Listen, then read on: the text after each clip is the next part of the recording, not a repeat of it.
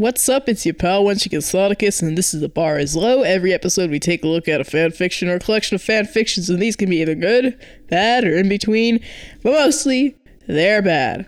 I thought I should begin by actually trying to define what a rare pair is in what might actually be the last episode of this series. Why it took me this long, I don't know. Though it varies by fandom size, of course. For Avatar, both The Last Airbender and Legend of Korra, I would define it as a ship with less than 50 works.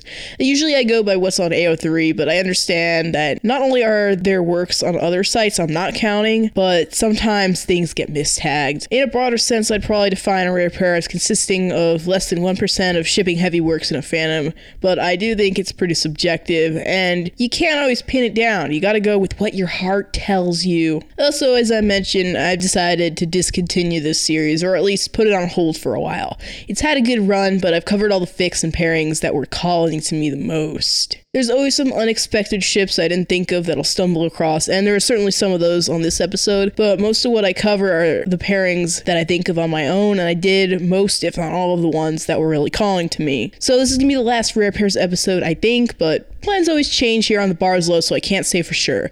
Today's fucked up meter rating is a 6 out of 10 for non-explicit sexual acts involving minors, and Zuko getting cucked so fucking hard. He gets cucked so hard, oh my god. And he completely brought it on himself. That's really the only explicit fic we're doing today, and it's all the way at the end. I'm going to be doing fics from both Legend of Korra and The Last Airbender. Pretty even balance. It'll be mixed together, but it should follow the usual format of shorter and lighter stuff towards the beginning, and the darker, smuttier, and longer fics towards the end. This episode is also going to be almost exclusively gay stuff. Mostly lesbians, some gay ships too, and there's only one fic starring a straight pairing. Happy belated Pride. Alright, with that in mind, let's start talking about that gay shit. Let's close off this Rare Pairs series. The premise of this first fic is only 3 words. Nuck-tuck body pillows. Varric has ordered 500 cases of these bad boys, and since Zuli's sick, he's not gonna make her put all the pillowcases on all the pillows and make her work while she's not feeling well. Cause, he doesn't want to catch her germs, not cause he cares about her well-being or any pussy-ass shit like that. Varric as a character, I should dislike him, but I just can't. He's done some really shitty things, but he's just too charismatic to hate. I think that's exactly what they were going for. I'm sure there are tons of people who think he's annoying, though. I'm just still new to the Korra fandom, though. I remember saying in The Bar is Low episode 1 that nobody hated Ursa. That ain't true.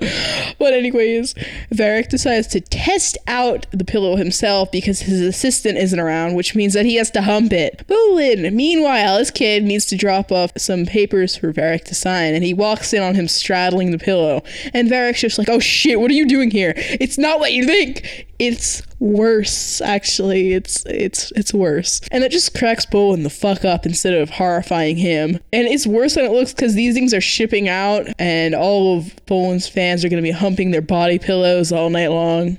My god, ask this kid's permission before making merch of him. And he's a minor too, right? He's 17. So, especially, man, body pillows were a mistake. But I gotta say, this fic was not. So this next fic, I'm just going to read this one. It'll be the only full narration I do today. So let's start with a summary, in which Chief Beifong is highly skeptical of the Council's latest resolution, but has it satisfactorily explained, part of the first annual Republic City Surprise Blowjob Week series. First annual Republic City Surprise Blowjob Week series. Fuck, that name is a mouthful and that's not a pun. Fuck you. There are 7 more of these, but we're just doing the first fic, which is pretty short, so I'm just gonna read it. First annual surprise what week? Pema explains again with an uncharacteristically mischievous smile. Lin Beifong pinches the bridge of her nose. This must have been Tarlok's idea, she says. At least tell me Tenzin didn't vote for it. Yes, it was, says Pema. And actually, yes, he did. What? He said it will diffuse the tension that has plagued Republic City in the wake of recent events. Pema does such a good impression of Tenzin that Lin actually almost laughs. Then she remembers who she's talking to and about what, and it isn't funny anymore. I don't believe this, she mutters. This thing's gonna be a legal nightmare. How do they think this is gonna work? It's actually pretty easy, Pema says cheerfully. We could test it out right now if you like. Lin wishes she was drinking tea. It would justify the way she suddenly feels like spitting some out. What? She says. You have to admit, says Pema. We do have some tension that could do with diffusing. It's alright, she adds quietly, seeing the way Lynn is staring at her. You can say no, that's part of the rules. Lynn considers this is a very bad idea. It might be one of the worst she's heard, and considering who her mother and uncles and aunts were, that's saying quite a bit. On the other hand, Pema's right about the tension, and she's strangely, awfully curious. Alright, she says, let's do it. Oh, she thinks. Some moments later, perched on the edge of her desk while Pema explains the council's resolution in greater detail. It turns out Pema's very good at explaining. Well, so maybe it's not the worst idea. So the moral of the story here, I think, is that if you want me to cover your fic, name it something like Surprise Blowjob Week, the series. Also, are we implying that Lynn has a dick? Because if not, then I think it should be called the First Annual Republic City Surprise Cunnilingus and Blowjob Week, or the First Annual Republic City Surprise Oral Sex Week, which is less to say than the First Annual Republic City Cunnilingus and Blowjob Week. Okay, I'm gonna stop saying First Annual Republic City Surprise whatever the fuck week now. I'm out of breath. Whew. Okay, so those last two fics were pretty light and cracky, but it's time to get a little bit darker. Not super dark yet or explicit, but, you know, not exactly happy either. This fic, Kuvira gets released from prison with few conditions. Does it sound like she's about to become a sex slave? Because she doesn't become a sex slave. At least not in this fic. I'm sure someone's written about sex slave Kuvira, but I haven't explored this fandom enough to know that yet. No, the conditions are that Kuvira has to get a job and go to therapy. Just fucking imagine being Kuvira's therapist. But this fic isn't about Kuvira going to therapy and fucking her therapist either. This is about Kuvira fucking someone we all know and love, and that's Asami. So she's just out wandering the streets of Republic City, and she sees some newspaper that Korra's engagement to Asami got broken off, and she's like, I need a job. Maybe Future Industries is the place to start. Just Kuvira reading the fucking tabloids. So she goes to the Future Industries building and asks to speak to Asami, who's apparently just hanging out in the basement. Kuvira fucking listening to elevator music on her way down. Dead ass. That's what it says. So she gets there and Asami's like, what the fuck you doing here, bitch? And Kuvira's like, sorry about killing your dad and all that. Also, please hire me. And then Asami's like, then fucking beg. And makes this bitch kneel in front of her. She puts some like anti-bending bracelets on Kuvira and decides that she's gonna have to fight her if she wants a job. Like, yeah, my name is Asami Sato. You killed my father, now prepare to die. Like, do I love me a fight scene that just oozes with sexual tension? Yes, I do. There's one little thing about this fic that bothers me, and it's that they call these characters the elder and the younger sometimes, instead of using their goddamn names. I know it gets redundant, especially when you've got two or more characters using the same pronouns, but it just sounds stupid to use epithets. Just say their names. They throw down. It's just a good old-fashioned fist fight, more or less. No bending or electric gloves, and it's a sexy fight. Like, Asami just slams this bitch down and gives her a bloody kiss. And she's like, I have no idea why I just did that, but okay, I'll give you a job. And she offers a draw, and she thinks that Kuvira is gonna keep fighting her anyways, you know, in spite of that, but Kuvira just grabs her, kisses her again, and she just makes Asami come by rubbing her through her clothes. That is skill. It seems like it happens pretty quick too. Man, I want Kuvira to finger me. I didn't just say that, you didn't hear anything. Finally, Asami's like, fuck this, and electrocutes her and tells her that her first job is to clean up this mess, as she just lays there spasming, and she's just thinking, oh, that's a woman. Fuck. I'm not sure if this fic made a lot of sense, but I'm like too gay to care. The only thing better than a woman who will kill you without thinking about it is two women who will kill you without thinking about it, and Kuvira and Asami are those women. Or like a lesbian army could be better than two women who will kill you without even thinking about it. The more women who will kill you without even thinking about it, the better. Alright, so let's jump back in time to touch on some last Airbender pairings that I didn't get to talk about the last 3 Rarepairs episodes. It's time for Ozai to get cocked! Zuko's too angsty to be the Fire Lord, I think we all know that. But fortunately, Iroh's there to guide him, because he's a fucking saint. Here's a little quote. Zuko, I think it's gonna take more than a fortnight for you to be comfortable in a role you were not adequately prepared for. There will be some growing pains. It is only to be expected. But what if, while I'm learning, I make some horrible mistake and ruin everything? Oh, big fucking mood, Zuko. I wish I didn't relate to him so much because he's a dumbass, but I do, and it's fucking sad. And Zuko's wondering if he'll actually be a better leader and a better person than his father, and Iroh thinks about it this time, instead of just brushing it off like he usually does. And he's like, I think it's time I told you something, Zuko. Come here. A little closer. Okay. I fucked your mom. So the backstory for this is that Iroh's wife died, and he would just cry himself to sleep over it. That made me so sad, just imagining Iroh crying himself to sleep. He's just wishing for someone he could talk to and just, not be a lonely-ass bitch anymore. And that's where Ursa came along, and they started to get close. And eventually, they started fucking, and Ursa got pregnant. So Iroh might be Zuko's real dad, and he asks how sure he is of this, and Iroh has this weirdly specific answer, 75 to 80%. And Iroh was really out here planning to never tell Zuko this. Didn't want to start a scandal or some pussy-ass bullshit, but he knows for a fact that Azula is definitely Ozai's kid, because he was separated from Ursa not long after Zuko was born. Then we get to find out what happened to Iroh's wife, and oh, did you think that his life wasn't miserable enough with his son dying? Wrong, bitch. His wife died giving birth to their second child, who also died, or more accurately, never lived. Oh, Jesus. At God, give this man a break. He deserves one. And he was terrified when Ursa got pregnant. Can you fucking imagine? But shit turned out fine with that, so it was chill. At least there was a happy ending there, kind of. The last chapter details the romance between Iroh and Ursa. They talk about their feelings and shit together. It's real intimacy there, and of the emotional variety, not just the physical. One time she leans in to kiss him, and Iroh's like, Ursa, my lady, you're married to my brother. We can't do this. But Ursa's like, newsflash, your brother's a wife-beating fuckwipe. Now make love to me, you hot piece of ass. So Iroh stands up. He's ready to throw the fuck down with Ozai, but Ursa tells him that might get them caught. So every time they meet, they get a little further, and Iroh is good in bed. I fucking believe it. I headcanon that Ozai is either a sex god or he's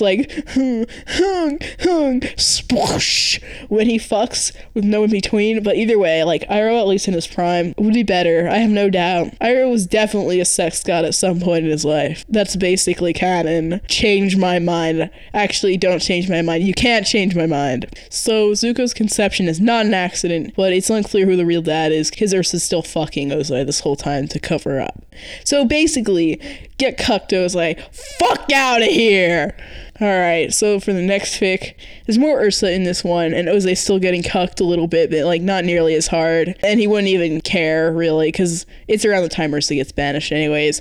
So this fic has some Ursa Ozai in it, as you may have expected already. But it's not the pairing I clicked for. Either way, that's where we're starting. So it starts with them, actually loving each other, and Ozai's being, an overconfident dumbass, because that's just who he is. He's just hey, Ursa, check this out. And he tries to lightning bend, but he knocks himself out like a little dumb bitch.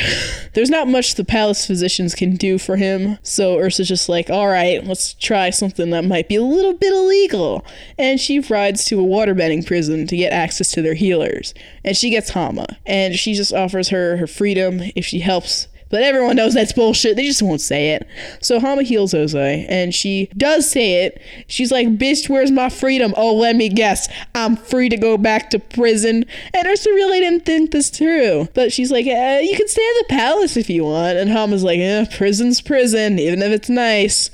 And she just sits there and does fiber arts because there's really nothing to do except jerk off and sew. Also, the color blue, it might as well be banned in the Fire Nation. So I just wanted a depiction of Ursa's side quest to get some blue fabric on the black market for Hama. I wanted that scene. I did. I really did. Meanwhile, Ozai forgot how to have fun after he made his recovery. He's not like, hey, Ursa, look what I can do with this fucking fire. He's just all stiff and mature, and that's gross. And Ursa wants Hama to, quote, change him back. But she's like, yeah, what do you expect him to do? You think he's gonna sit down and respect me? He's a racist dick. What do you fucking think, bitch? So it jumps forward to Zuko's birth, and Ozai's being a dick about it. But by now Ursa's learned that she can't yell at him and be like, hey, that was you just struggling to breathe a few years ago when you hurt yourself with that fancy lightning trick of yours. And then Ursa gets all gross and possessive about Hama spending time with baby Zuko and moves her to a new room. She did it to protect him from her influence, but later on she's like, oh shit, Azula has never even seen Hama Hama, but she's like way more fucked up than Zuko. So like, so she walks in on Hama bloodbending a rat once instead of sewing like they've been doing lately. Like, I'm not as afraid of rats as a lot of people. They don't gross me out, but that'd still be like, oh bitch, we have rats in our palace. But Ursa takes it relatively well. I guess bloodbending is scarier than a rat. Finally, we get to where Ursa gets banished, and Ursa's like, all right, I'm taking you with me, Hama. I got a boat ready and everything. You're actually gonna be free this time. I'm not bullshitting you. And Hama is so happy that she could kiss her, which she does, and it ends with them like sailing away, presumably to the South Pole. And this time Ursa's being a sad little bitch, but Hama's finally happy and done being bitter, at least for the time being. So like, happy ending, I guess? Well, it was a very unexpected pairing, pretty well written. I didn't even think of that one. It could work with canon, but the author said that it's an AU. This new backstory would definitely change some things if it was in the timeline with canon.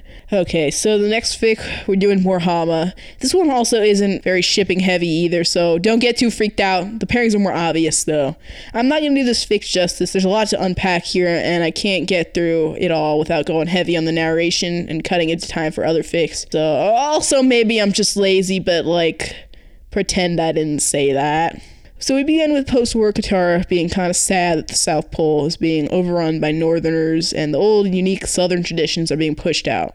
But she's not the last Southern waterbender, because Hama's still out there having a bad time in Fire Nation jail again. To build a future, you need a past, so Katara thinks she might have something to learn from her, even though she's a crazy-ass bitch. So Hama's basically being kept on a desert island in the middle of the ocean, which, you know, waterbender sounds like she can escape easy, but bitch can't get back to land, because that shit's far, and Hama's fuck-ass old, so like, nah. So they be hanging out, and Hama tells Katara an old story about two water tribe twins to explain the history of bloodbending. The female twin was a healer, and the male twin was a bloodthirsty warlord, always starting shit, hurting people. Back in the day, women didn't battle because they chose not to. It wasn't about exclusion. Here's a quote. He wounded, she healed. They chased each other like the moon and the sun. How could she end the cycle? Finally, the answer came to her on the full moon when her brother was set to wage another war at the height of his power. Through healing, she had come to understand the human body more thoroughly than he ever could, to reach inside it and manipulate it. She could have torn him apart drop by drop if she'd wanted to, but instead, she held him in her power and refused to let him fight. That whole night, there was no violence because she controlled his blood. It was an act of desperation, but also an act of profound mercy. So I think it really raises a question of what creeps us out so much about bloodbending. Katara tries to answer that, but Hama's like, I don't think you know what the fuck you're talking about. Here's another quote. It felt wrong, though. Invasive. More invasive than hitting them with ice. That affects their body, too. I'm not explaining it well. It was too much power. It wasn't just winning a fair fight. I had no right to have that much power over another person. Katara, you keep telling me you ended the war. You changed the world. You're rebuilding the world. No one told you you could do that. No one gave you permission. No one even could. You took it because to do anything of worth in this world, you first need power. After taking power over the fate of the entire world, you don't feel you have the right to the blood of a single person? And Hama goes on that bloodbending isn't all about pain. It can be about pleasure too, which is pretty much what it sounds like. Hama gets this girl all horny without even touching her, and then like Katara really wants her for a moment there. They don't get very far, at least not explicitly, and Katara's like, what is this technique? I need to learn that. I could see this totally devolving into porn without plot here, but it doesn't. Someone give me the boner bending narrative though. So eventually Katara has to update Hama on all that's happened in the last 60 years instead of Hama telling her all this shit. And she gets to talking about her grandma and Paku being engaged again, and Hama's like, it's time I told you something about your grandmother and I. Light Hama, show me the forbidden water lesbians. Yeah, they were gay, and Hama has a little bit of the gay for Katara because she looks exactly like young grandma, I guess. So when Katara finally leaves that desert island to reconnect with the world, Aang tells her that there's trouble in Republic City with the Agni Kai gang, and they're using lightning bending. My collective years playing Pokemon are cheering for Katara when she says that regular water bending's not the answer. You know, water may beat fire, but electric beats water, and fire beats ice. That shit had me on edge during that Katara and Azula final battle in the show. Like, I was doing Pokemon-type matchups the whole ass time. But anyways, Katara suggests, maybe bloodbending's the way to go. I mean, it's pretty non-violent. I know how much you love that, Aang. And Aang's like, okay, Maybe. But what happened on that island, Katara? And, quote, Katara smiled. A smile too old for her years. A mask which held many secrets. And said nothing. Jesus Christ, woman, I know I saw some of what happened on that island, but I sure didn't see all of it. What did that woman continue to molest you, or what happened? So Katara helps put together a police force, which includes Yakone, and he surpasses her skill with bloodbending, doing it during the day, using only his mind, and he starts to abuse his power. Fuck the police! So she goes after him, they fight, and Katara loses. Dude just finessed his ass like you did with Azula. Bloodbending is all about cheating. So doesn't have to be a bloodbending battle only, Katara. You could have beat him if you used your fucking mind. So here's the very ending of the fic, where Katara goes to revisit the island where she spent time with Hama. She walked the length of the island again, visited the smallest shack furnished in the Water Tribe way, now mostly reclaimed by sand. She still loved Hama and missed her. Some part of her heart was still that 15-year-old, fiercely obsessed. But she saw the island in its place now only a small length of rock and sand in the vast world, a few months in her memory, a time in her life. Her past was hers, to reorder it as she pleased, to find what meaning she could in it. Katara knew that with what she had learned of bloodbending, she could be an unparalleled healer. And that was who she'd always tried to be, really. There were two sides of her in struggle, but the side that had won was the side that tried to heal the world and herself, and once had offered what comfort her young heart could to an old woman whose wounds were too deep for healing. That was how she would remember it.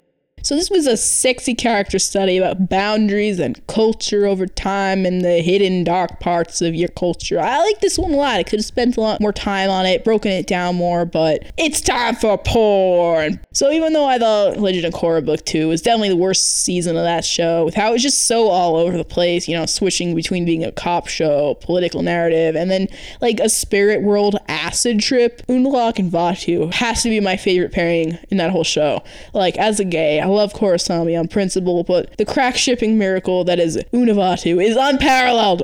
Like, the day I finished book 2, I was just compelled to write an Unalaq and Vaatu fic. And it has so many freaking tildes in it, and oh my god, I straight up wrote tentacle porn.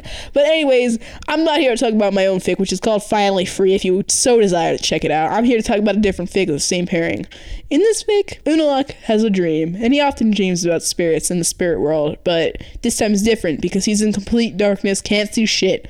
And then Vaatu, he's just like, hey, what's up, dude? I'm gonna touch you with my tendrils a little bit while I explain who I am. And Vaatu is like all weird and sulky in this fic. He's like, hey, the Avatar spirit's the light spirit, and Unalaq's like, so you're the dark spirit. And Vaatu's like, yeah, is there something wrong with that? I don't know if you of all humans might be able to understand. That last line from him is comprised of direct quotes, by the way. The inflection's mine, of course. But Unalaq has fucking sibling rival issues, and he's like, oh, all my life being overshadowed by my brother, and a spirit thinks that I'm special? Hold up, darkness and chaos, dude, I'm willing to listen. So, Vaatu explains that the Avatar's concept of balance is fucked up. If she can just keep her counterpart locked in a tree for 10,000 years, and that waterbending is strongest at night, so darkness isn't evil, it can be good, and that Rappa wanted to make a mockery of Unalaq by having the Avatar be born to his brother. And they ask for Unalaq's allyship, and Una has to think about it a little bit. And Vaatu will contact him again. And this whole time, by the way, Vaatu has been giving Unalaq a sweet, sweet tentacle massage. Nothing sexually explicit, but it's like, something's going on here. And when Unalaq wakes up, he has a big old boner. So normally a boner for him is like, well, it's an itch that needs scratching. But he starts thinking about Vaatu this time, and he gets really into jerking off. and he realizes that he likes to fuck spirits, and that's why he's like practically asexual in real life, never fucks his wife anymore.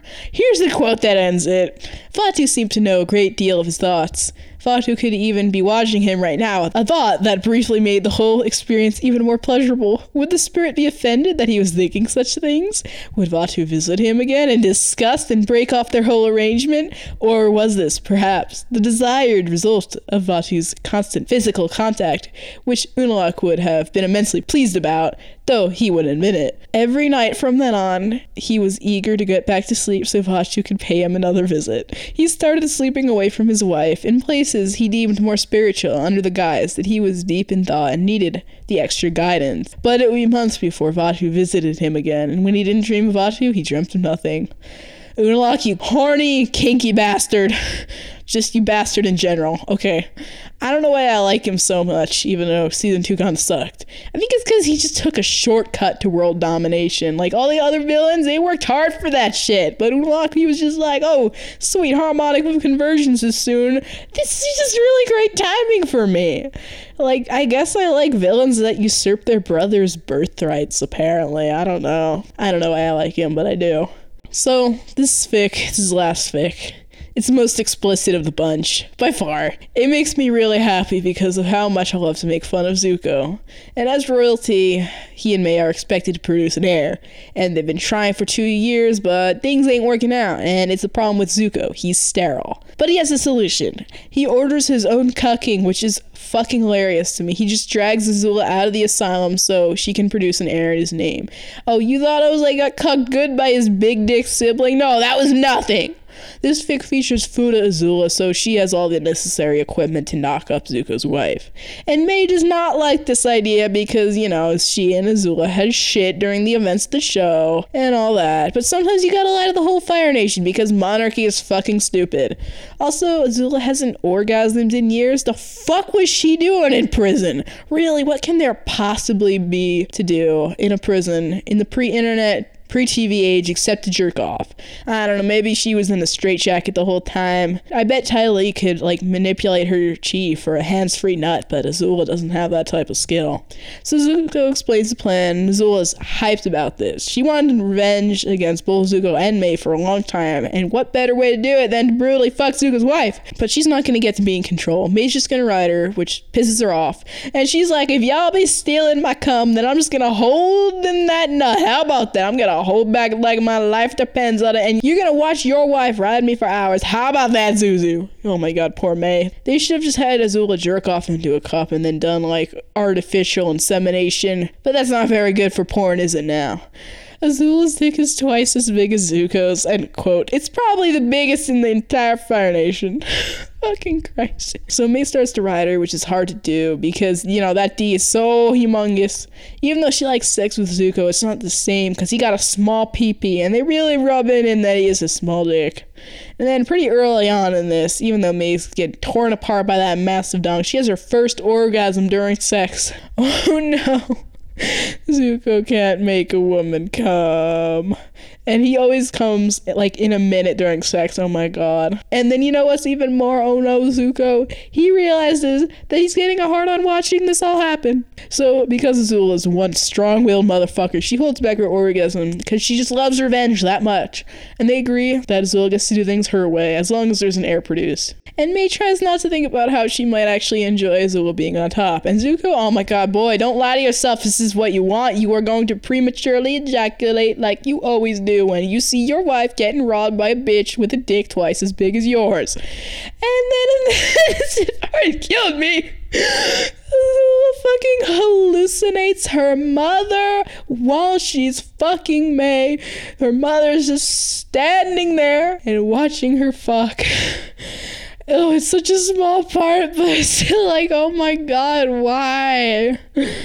And then Zuko's like, fuck it, I'm a jerk off. So Azula turns May over, fucks her doggy style, and here's a quote. Azula noticed how Zuko was jerking off while washing. It boosted her ego. First I will take your wife, and then I will take your throne. I will fuck your wife in front of the entire nation while they behead you. Both the head on your penis and then your actual head. And May is succumbing to actually feeling pleasure during sex for once in her life. And now Azula has another plan. She wants to fuck May's ass, but she doesn't want to just ram her massive cock in there with no prep. So she asks Zuko to warm May up with his tiny dick first. Here's some quotes from this fucking thing. Even after everything that Azula had done, she still wanted to forgive her. She suddenly remembered something from when they were young. She had walked in on Azula's father beating her.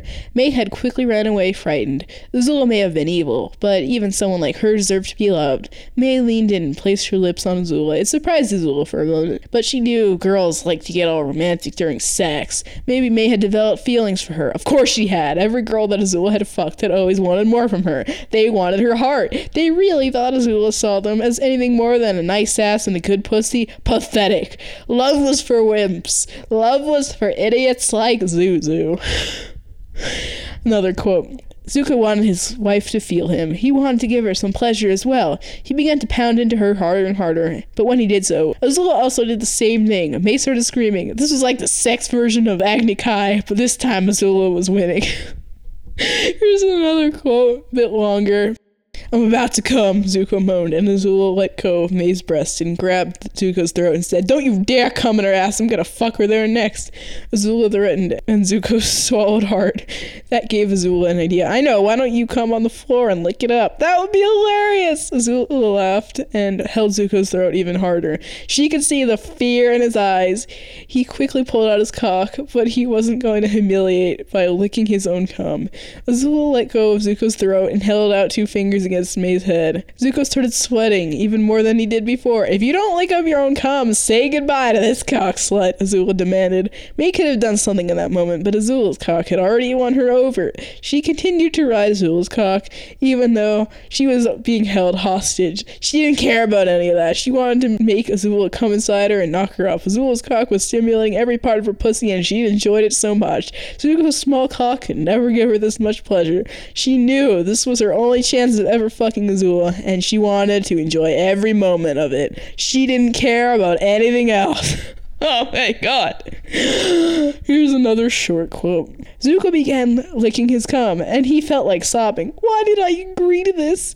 I knew something like this would happen, he thought to himself. His cum tasted like oysters, and he felt like throwing up. He was happy that he had never cummed in May's mouth before. Oh, this boy is so pathetic here. And he's the most boring vanilla bitch ever. It's because he never lasts long enough in bed to try anything fun. Oh my god. This man has a sad existence. Here's the last quote. May was already too far gone to ever go back to that small little cock of Zuzu's. This bitch had officially been Azulified. I like how they needed both small and little to describe Zuko's dick. So Azula nuts in May, and Zuko runs away before he can see Azula demand a blowjob, and May happily comply. The next chapter skips a few months ahead, and Azula has now ruined Zuko's marriage. May goes to visit Azula in prison, and they love each other, I think. And Ursa's still standing in the corner in Azula's hallucination while May gets fucked. Are you fucking serious? Oh, I think my favorite part of this fic is really that Ursa just keeps appearing in a hallucination, watching them fuck. Oh my god. Zuko, he's just such a dumbass. I can't stress this enough. He really had to go to his sister like that and get played. Okay, so that's it for the Rarepairs series, at least for now. I don't know if there's gonna be more in the future, but I think I'm putting it on hold. So today we covered 500 Cases of Pillowcases by some_storm, Test Subject by Rinwinds, Requiem of the Great Uniter by Kruger_Crows, Iroh's Secrets by Lily49, A Nice Flow, Slowly Drifting Out to Sea by Amber, spelled Ambyr, Red Monsoon by Ife, spelled Aiffe, Obsession by Wavered Wyvern, and Azumi's Real Daddy by Daddy Dion. The Bar is Low is on Instagram. You can find us at The Bar is Low with an underscore in between each word. Follow us, you'll know what's coming up next. If you have a fic to suggest, feel free to get in contact with me. And if you want to drop a rating review on iTunes, that'd be real cool. I'm not going to beg you for 5 stars. Give me however many damn stars you think I deserve. And as always, I'm your pal, Once You Get Started Kiss. This is The Bar is Low. Thank you for joining me, and that is all for today.